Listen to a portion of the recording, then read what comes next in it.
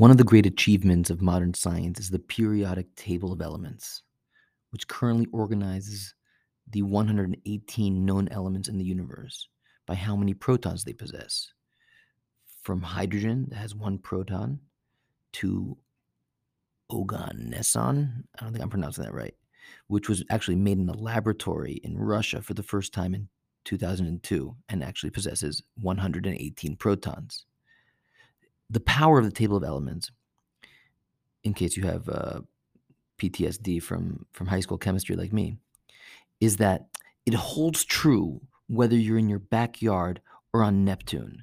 It is a description of how matter works and combines, and it's just awesome to think about the power of that organizational power of such a simple table.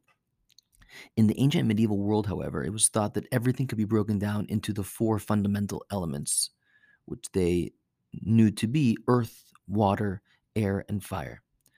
While our chemical table of elements has gotten a tad more complex, we could draw a parallel to our modern conception of the four states of matter: solids, liquids, gases, and energy, right? Earth, water, air, and fire. In the Kabbalistic literature, interestingly, just a different spin on this concept, or a different way to see how these are truly fundamental, not just physically, but even people's personalities. You find the idea that personalities are comprised of different combinations of these four elements in their kind of like energetic form. Some people are more airy and in the clouds. Some people are more earthy and grounded. Some are more fiery and passionate, and some are more watery and go with the flow. We all have all of them, but in different proportions.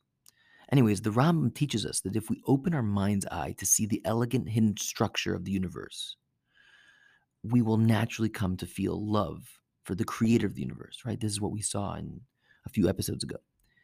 The universe is unified through this wisdom that runs through it.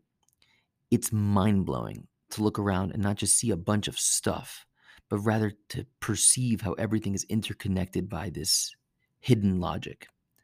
The Rambam goes on to describe the most rare and precious thing in the universe, what's called the nefesh, the soul of all living creatures.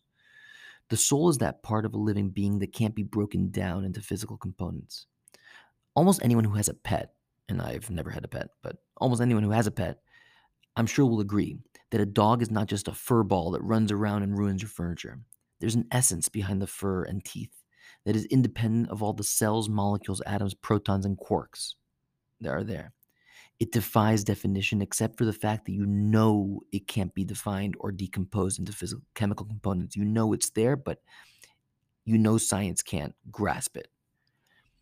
On top of this is the soul of a human being who has activated their consciousness, as the Rambam describes it, and is living at a level of moral and spiritual awareness and decision making that reflects that awareness, that is higher than their dogs.